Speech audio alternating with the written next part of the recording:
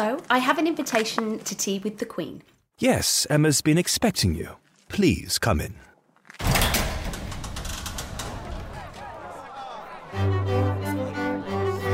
I think that we just massively underestimate, especially as women, our own capability and awesomeness. And it's changed. It's changed my life completely, yeah. Sometimes I think you go through this journey as a business owner and think you're a bit crazy. You're like, who am I to have this dream? Well, I just think women are hard on themselves. I wish I had been more confident in what I was capable of. But I feel like you do what feels right for you, then that's going to be always on brand. Women, our natural inclination is to be pleasers and to put other people before self. I've never had a tea with the Queen before, and this is such a pleasure. Hello, I'm Emma McQueen, and welcome to Tea with the Queen. The world needs more people like my guest today. Di Geddes is a saint. She's been a registered nurse for more than 35 years. She's the founder and director of Exceptional Care for You, an in-home disability and aged care service. She provides exceptional care to her clients from the comfort of their own homes. You'll soon discover how compassionate Di is from listening to this interview, and that she only hires other carers who have the same ingrained compassion. Word is spreading like wildfire. Her business has boomed since she opened the doors in December 2021. I love Di. She's got a wicked sense of humour. She says it how it is. She's a driver of change and a beacon of hope. Hello, Di. Welcome to Tea with the Queen. Thank you very much, Emma. It's lovely to be here. I've got the periwinkle china out already to have a cup of tea with the Queen. Periwinkle china. I love that. I love that. I love good china. Good china is very important. It makes the tea taste better. Absolutely. I want to jump straight in. You've been a registered nurse for a long time, more than 35 years. Yes. Wowzers. Obviously you have a passion for nursing. Yeah, I do. And this time of year is always tricky because we get our nursing registration again and it asks two questions. One is, how long have you been a nurse? And then, how many years do you expect to be a nurse?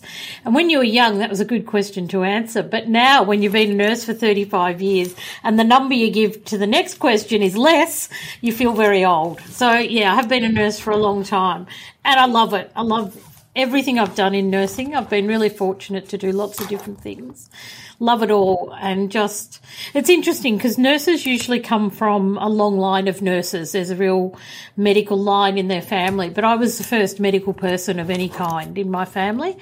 But I've handed the mantle on to my son, who is now a registered nurse as well. So hopefully I've been the seed that started the medical tree in our family. Oh, how lovely. The seed that keeps growing. But it's a vocation. It is a vocation. For me, it took me a long time. People would say, why did you want to do it? And I never knew why. I just knew I wanted to do it, and then I knew I loved it. And when I was reading something one day about someone else's vocation, I thought, oh my God, that's my vocation. You don't have to know why. You just know you want to and you love it. Yeah, that's perfect. Almost everyone has a loved one who needs care at some stage of their lives, grandparents in particular, but disability or disease aren't big talking points in the media or between ourselves. Why is that?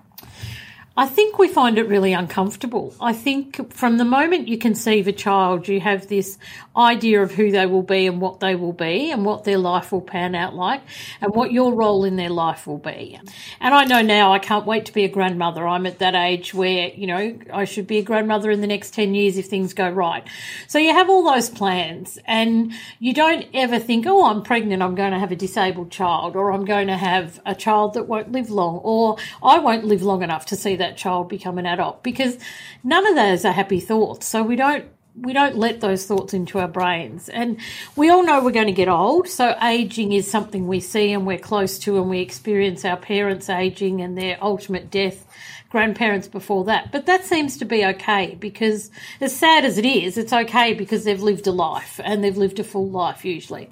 But when we start talking about life-limiting diseases or disabilities, it really threatens our understanding of why we're here and what we hope to achieve in our life. So I think nobody feels comfortable. Very few people feel comfortable, more now than ever before, but very few people like being exposed to disability or life-changing diseases. So we tend to hide it a little bit.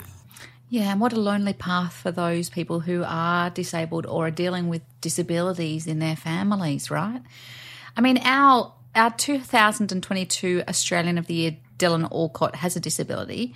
Did his appointment help highlight our attitude towards those with disability? I think people are possibly more aware that disabled people can succeed, which I think a lot of people have the attitude that if you've got a disability then you can't do anything, and that's just simply not correct. So I think it's helped in that regard, but I think it's really also important to remember he's a great tennis player, and he has trained and trained and trained to be a great tennis player, then got a profile and then become Australian of the Year. And he happens to be disabled, and I'm not saying his pathway has been easy by any stretch. It would have been incredibly difficult. But if, for example, I was in a wheelchair, I couldn't play tennis to save myself. I'd be lucky to be able to play, bingo, I reckon. I've got no sporting ability at all. So I'm not, there's a lot of people out there with disabilities and with life-changing diseases that just live a normal life. And so him being Australian of the Year will help in some ways, but we need to remember that there's other people struggling with disabilities who haven't had perhaps the sporting opportunities and the public appearance factor that he has had. Yeah, the same persona. Yeah, that makes sense. Yeah. What are some of the biggest challenges facing people with disability? If you had have asked me that question 12 months ago even, I would have answered it very differently. Right. I think back then I probably would have said, getting around, getting a wheelchair and getting around. But now I see it very differently. We pretend as a society that we welcome people with disability and that we offer them every opportunity. It's all words. There's so many places where it's still not put in action.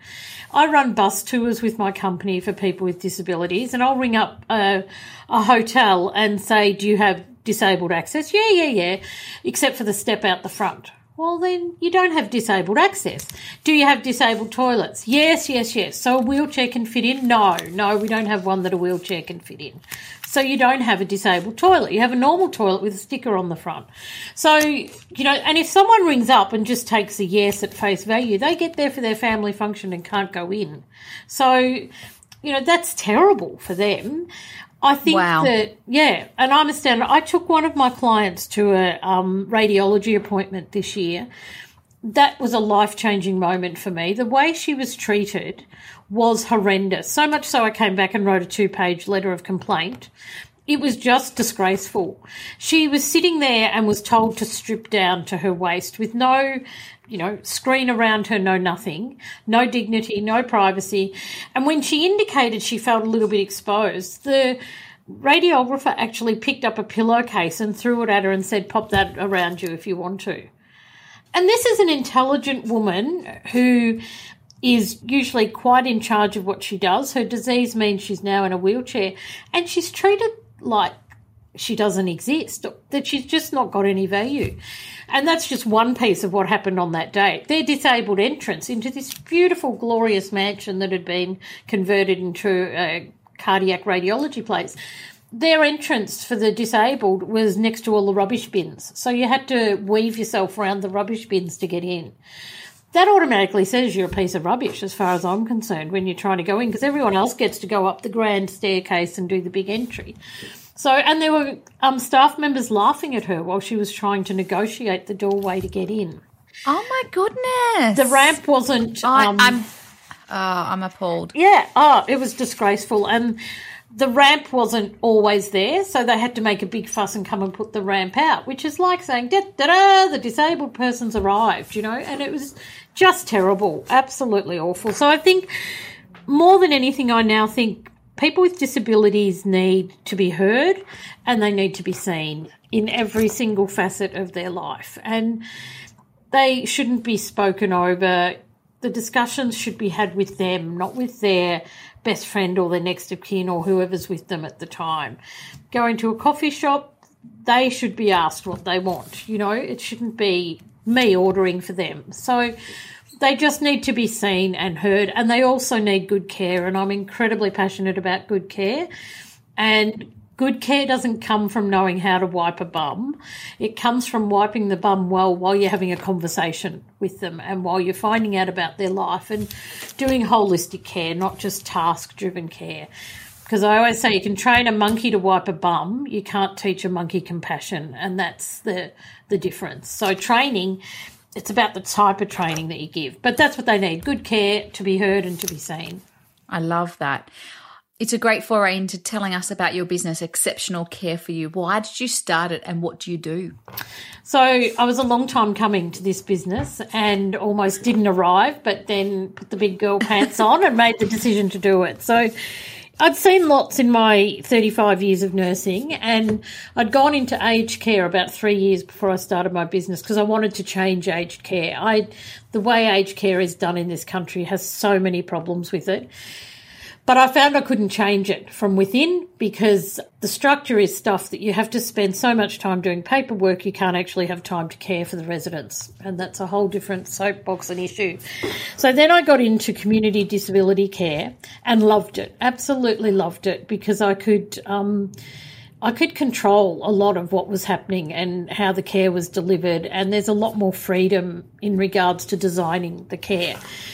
Still meeting the same standards, but designing the care. So I worked for a company for about a year, and it became apparent to me that they were driven by money, not by compassion. They sold the compassion story, but that wasn't true on the ground.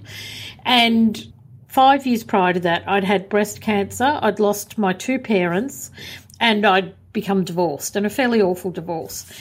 So I got a little bit of money from my parents, only a very little bit, and I thought, now I've got an opportunity to actually do something and to do something good for others as well as myself. So I decided to set up the business because I wanted to be able to show that you can deliver exceptional care without being focused on money. You can treat staff well and still make money. So I wanted to be able to prove that. I wasn't sure how I was going to do it, but I thought I'll give it a go. So I started my business in 2021 in December and started with one client and just myself delivering care about 15 hours a fortnight. We now have 44 clients and this month we'll deliver very close to 1,000 hours of care in the month. So, and I'm incredibly proud of what we do because every piece of care we deliver is exceptional. We deliver care in the community to people with disabilities mostly, so through the NDIS funding, but also do some private clients and some aged clients as well. We're more than happy to do aged clients, but the funding is very different, so it doesn't allow for the same amount of care that NDIS does. So, yeah, and we have a huge range of clients, so through from just providing companionship or transport to appointments right through to very complex 24-hour-a-day clients. So lots of different disease processes and disabilities that we see. Yeah, and I've been working with you for a little while, and it's an absolute privilege to watch you do what you do because the words exceptional care, I have never seen anyone so invested in their clients and making sure that their clients don't just get their bum wiped, but actually that they do it with compassion and empathy. And I know how hard you've worked to get there, and I think it's an awesome indication of your success to go from 1 to 44 clients. It's incredible what you've done, what you've been able to do. Yeah, thank you, Emma. And we've done it without advertising or marketing. So it's just word of mouth that we've done it through, which is amazing and astounding to me. But, there are days when, I don't often think about who I am now or what I am now. But I know I am who I should have been before all that other stuff happened in my life. So I've, had a bit of a sabbatical to come back to where I should have got to early in my 20s, I suspect. But because the money doesn't drive me. Yes, I need money to pay my bills. And yes, we make money. I don't ever deny that. But it's not about the money. It's about the care. And we do so much for our clients that we never bill. And so much for our staff as well. We reward them really well because they're what makes us successful. I can train them and I can train them in our way and I can enforce our way, which I do, to ensure we are giving exceptional care all the time. But at the end of the day, it's them who turn up every day unwitnessed to do the great care that they do. And the feedback we get, probably once a week, I'm brought to tears by the beautiful feedback we get, which is just brilliant. But I'd have to say, this is the way I care. I have no choice over it. I don't think, will I be a nice carer today or a bad carer? I'm just tuned to provide this care. So it's not hard for me to do, but it's so rewarding for me to do. Absolutely. I mean, I think if I had anyone who was disabled in my circle or my family, you would be the choice I would go to. Like, that's just, you are who you are. And I think, yes, you can teach people to do some of the work, the basics, the hygiene, what I would call the hygiene stuff, but the other stuff just oozes out of you. And I think it goes back to your values. You've got some values posted on your website. I'm curious about how you got them or what led you to them. So they're compassion, commitment, excellence, tolerance, and teamwork. So 5 values. Can you tell us about those? Yeah, so lots of workshopping in my own head and lots of thinking about what we wanted. But for me, the most important thing about the success of this business is the relationships we build, the relationships with our clients, their families, their loved ones, their significant others, and their neighbours sometimes who are organising stuff, whoever it is that's involved in their circle, and our staff. They're the important relationships.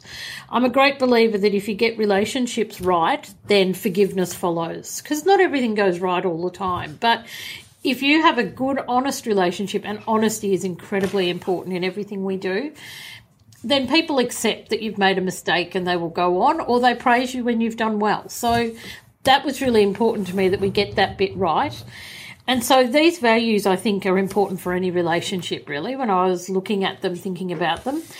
Commitment, nothing is successful unless you're committed to it. So I have to be committed to having the standard of care that our business delivers and resourcing it so we do have that standard of care. Our staff have to be committed to the standard of care every single interaction they have, because what I say is we deliver exceptional care in every interaction, and that is true, whether it be invoicing or scheduling or delivering the care or, transporting someone, whatever we're doing, there has to be that exceptional care has to come through, and that only comes through if you're totally committed. Excellence, I think, falls in nicely with that. So we always aim to be the best. We'll get it wrong. Absolutely, we'll get it wrong. But we'll apologise, we'll own it, and we'll move on. And that's part of excellence to do that too. Tolerance is a really important one to me, because there are lots of people in our community, not only people with disabilities, who have to fight a battle to be seen and to be heard every day. And I did my graduate year as a nurse back almost with Florence Nightingale in St Vincent's Public Hospital. And part of St V's ethos was that everyone gets equal care. And I remember the alcoholics, back then alcoholism was a problem, not drug addiction so much, in Fitzroy. And the alcoholics would come into the ward I worked on, and they'd be kept there for 2 weeks just so they had a bed. Or when they were discharged, they could sleep in the foyer if they needed a bed. So it was absolute commitment to equal care for everyone. And I've carried that through every piece of nursing that I've done over the years. And I think our community has changed vastly in that time. And one of the things that I really want to make sure happens, because I have a son who is gay, and so I want him to be able to get care whenever he needs it, wherever he needs it, equally as easily, and have just as care that is just as good, that doesn't judge him for any reason, because it would break my heart to think he was judged at a time of need. So it's really important for us to be tolerant and just accept everyone and give everyone the same level of care. Teamwork is incredibly important to us, which is really, there's so much teamwork goes on every day here, with rostering, with changing of shifts, with invoicing people, making sure we're all on the same page for how much we'll charge people, because depending on people's circumstances, we will do different things, because we won't deny anyone care.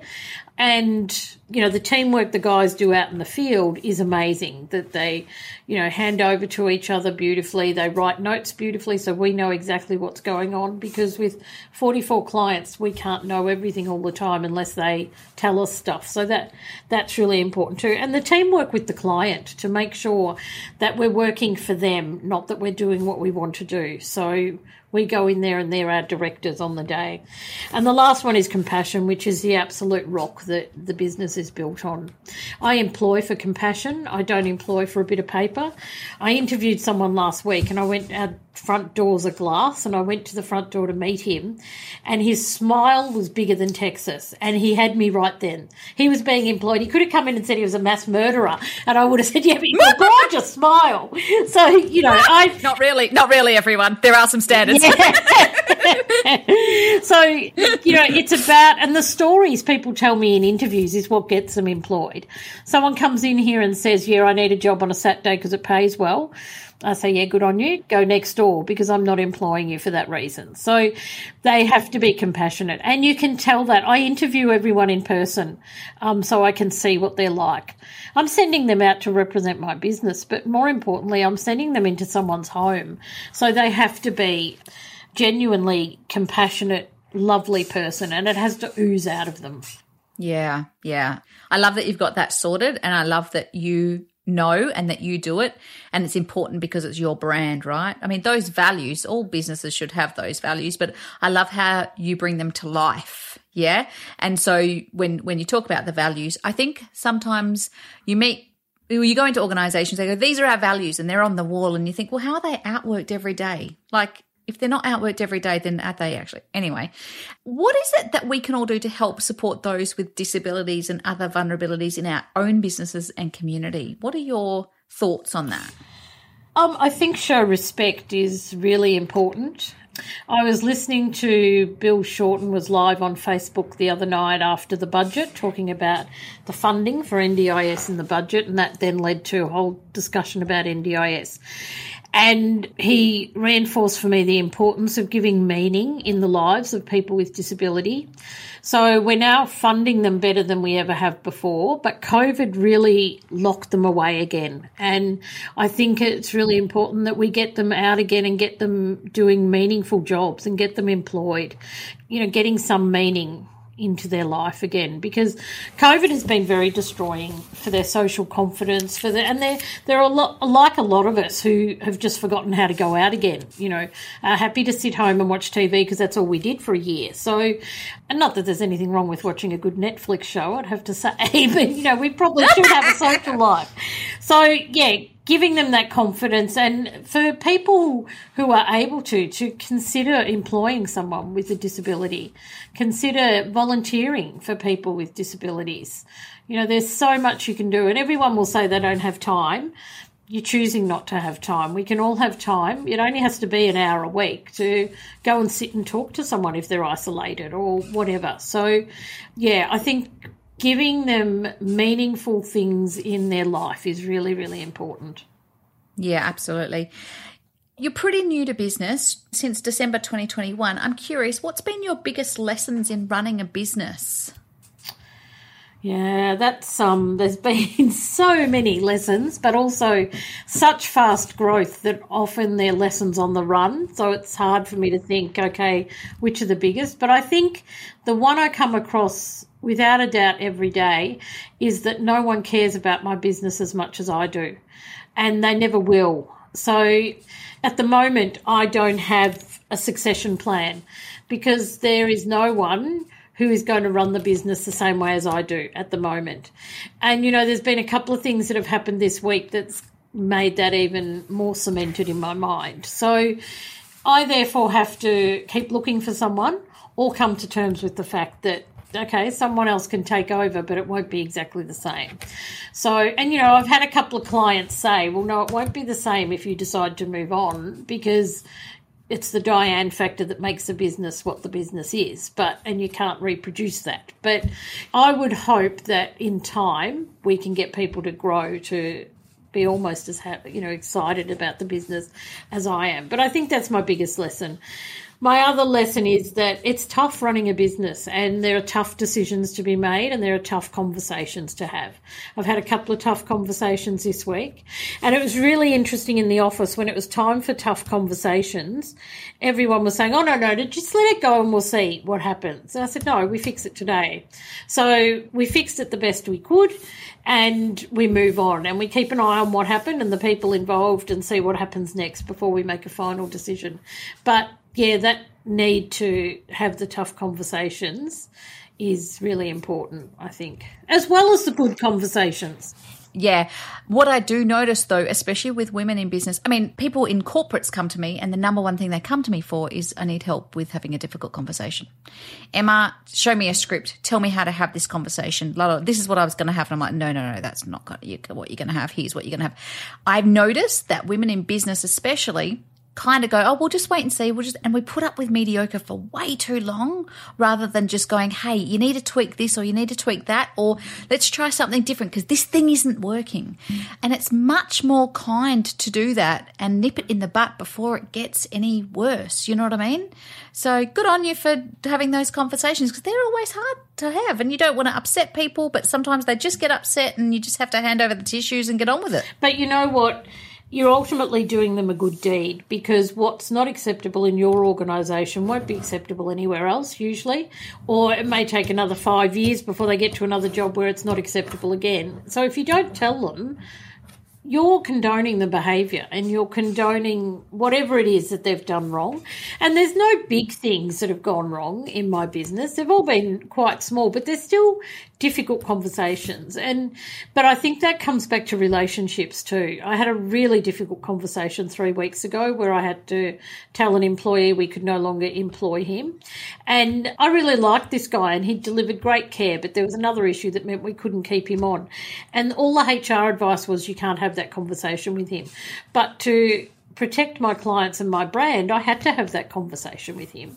So he came in and it was a beautiful conversation, you know, because we'd already had that relationship. We trusted each other and I could explain exactly why I needed to do it and he was understanding of that. So it's not always going to be good like that. I know that, you know, it won't always go well, but I think when you've got a relationship, it really helps a lot.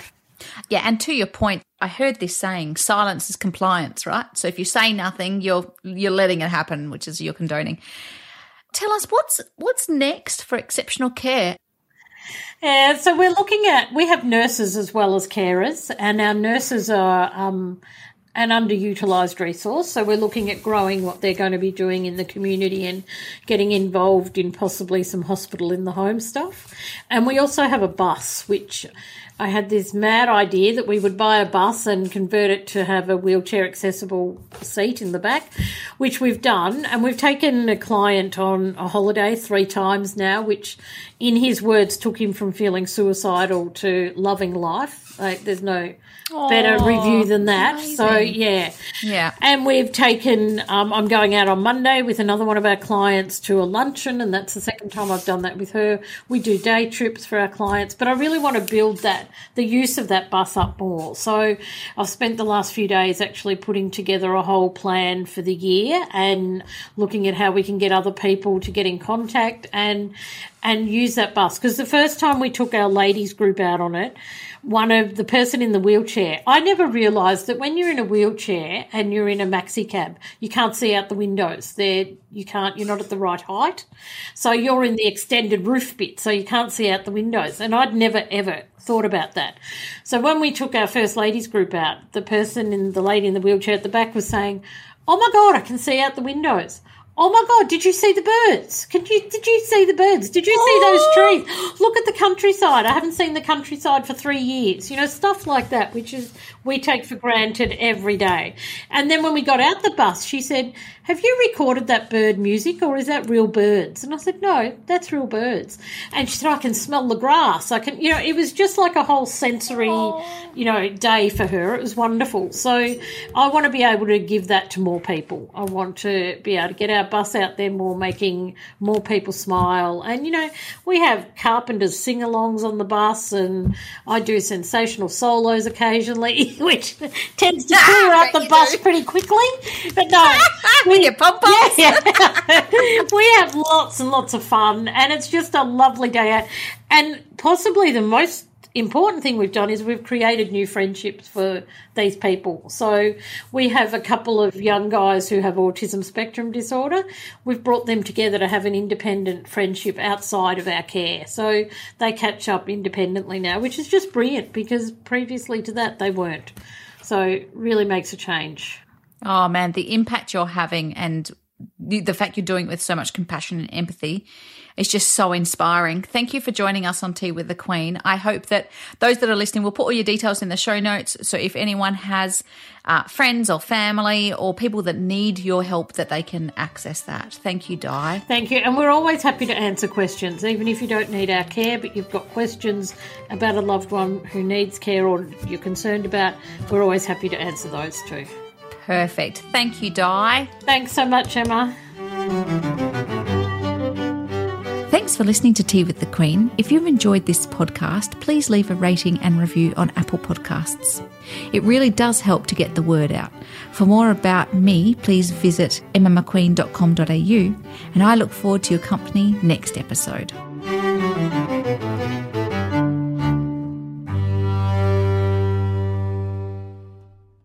Goodbye.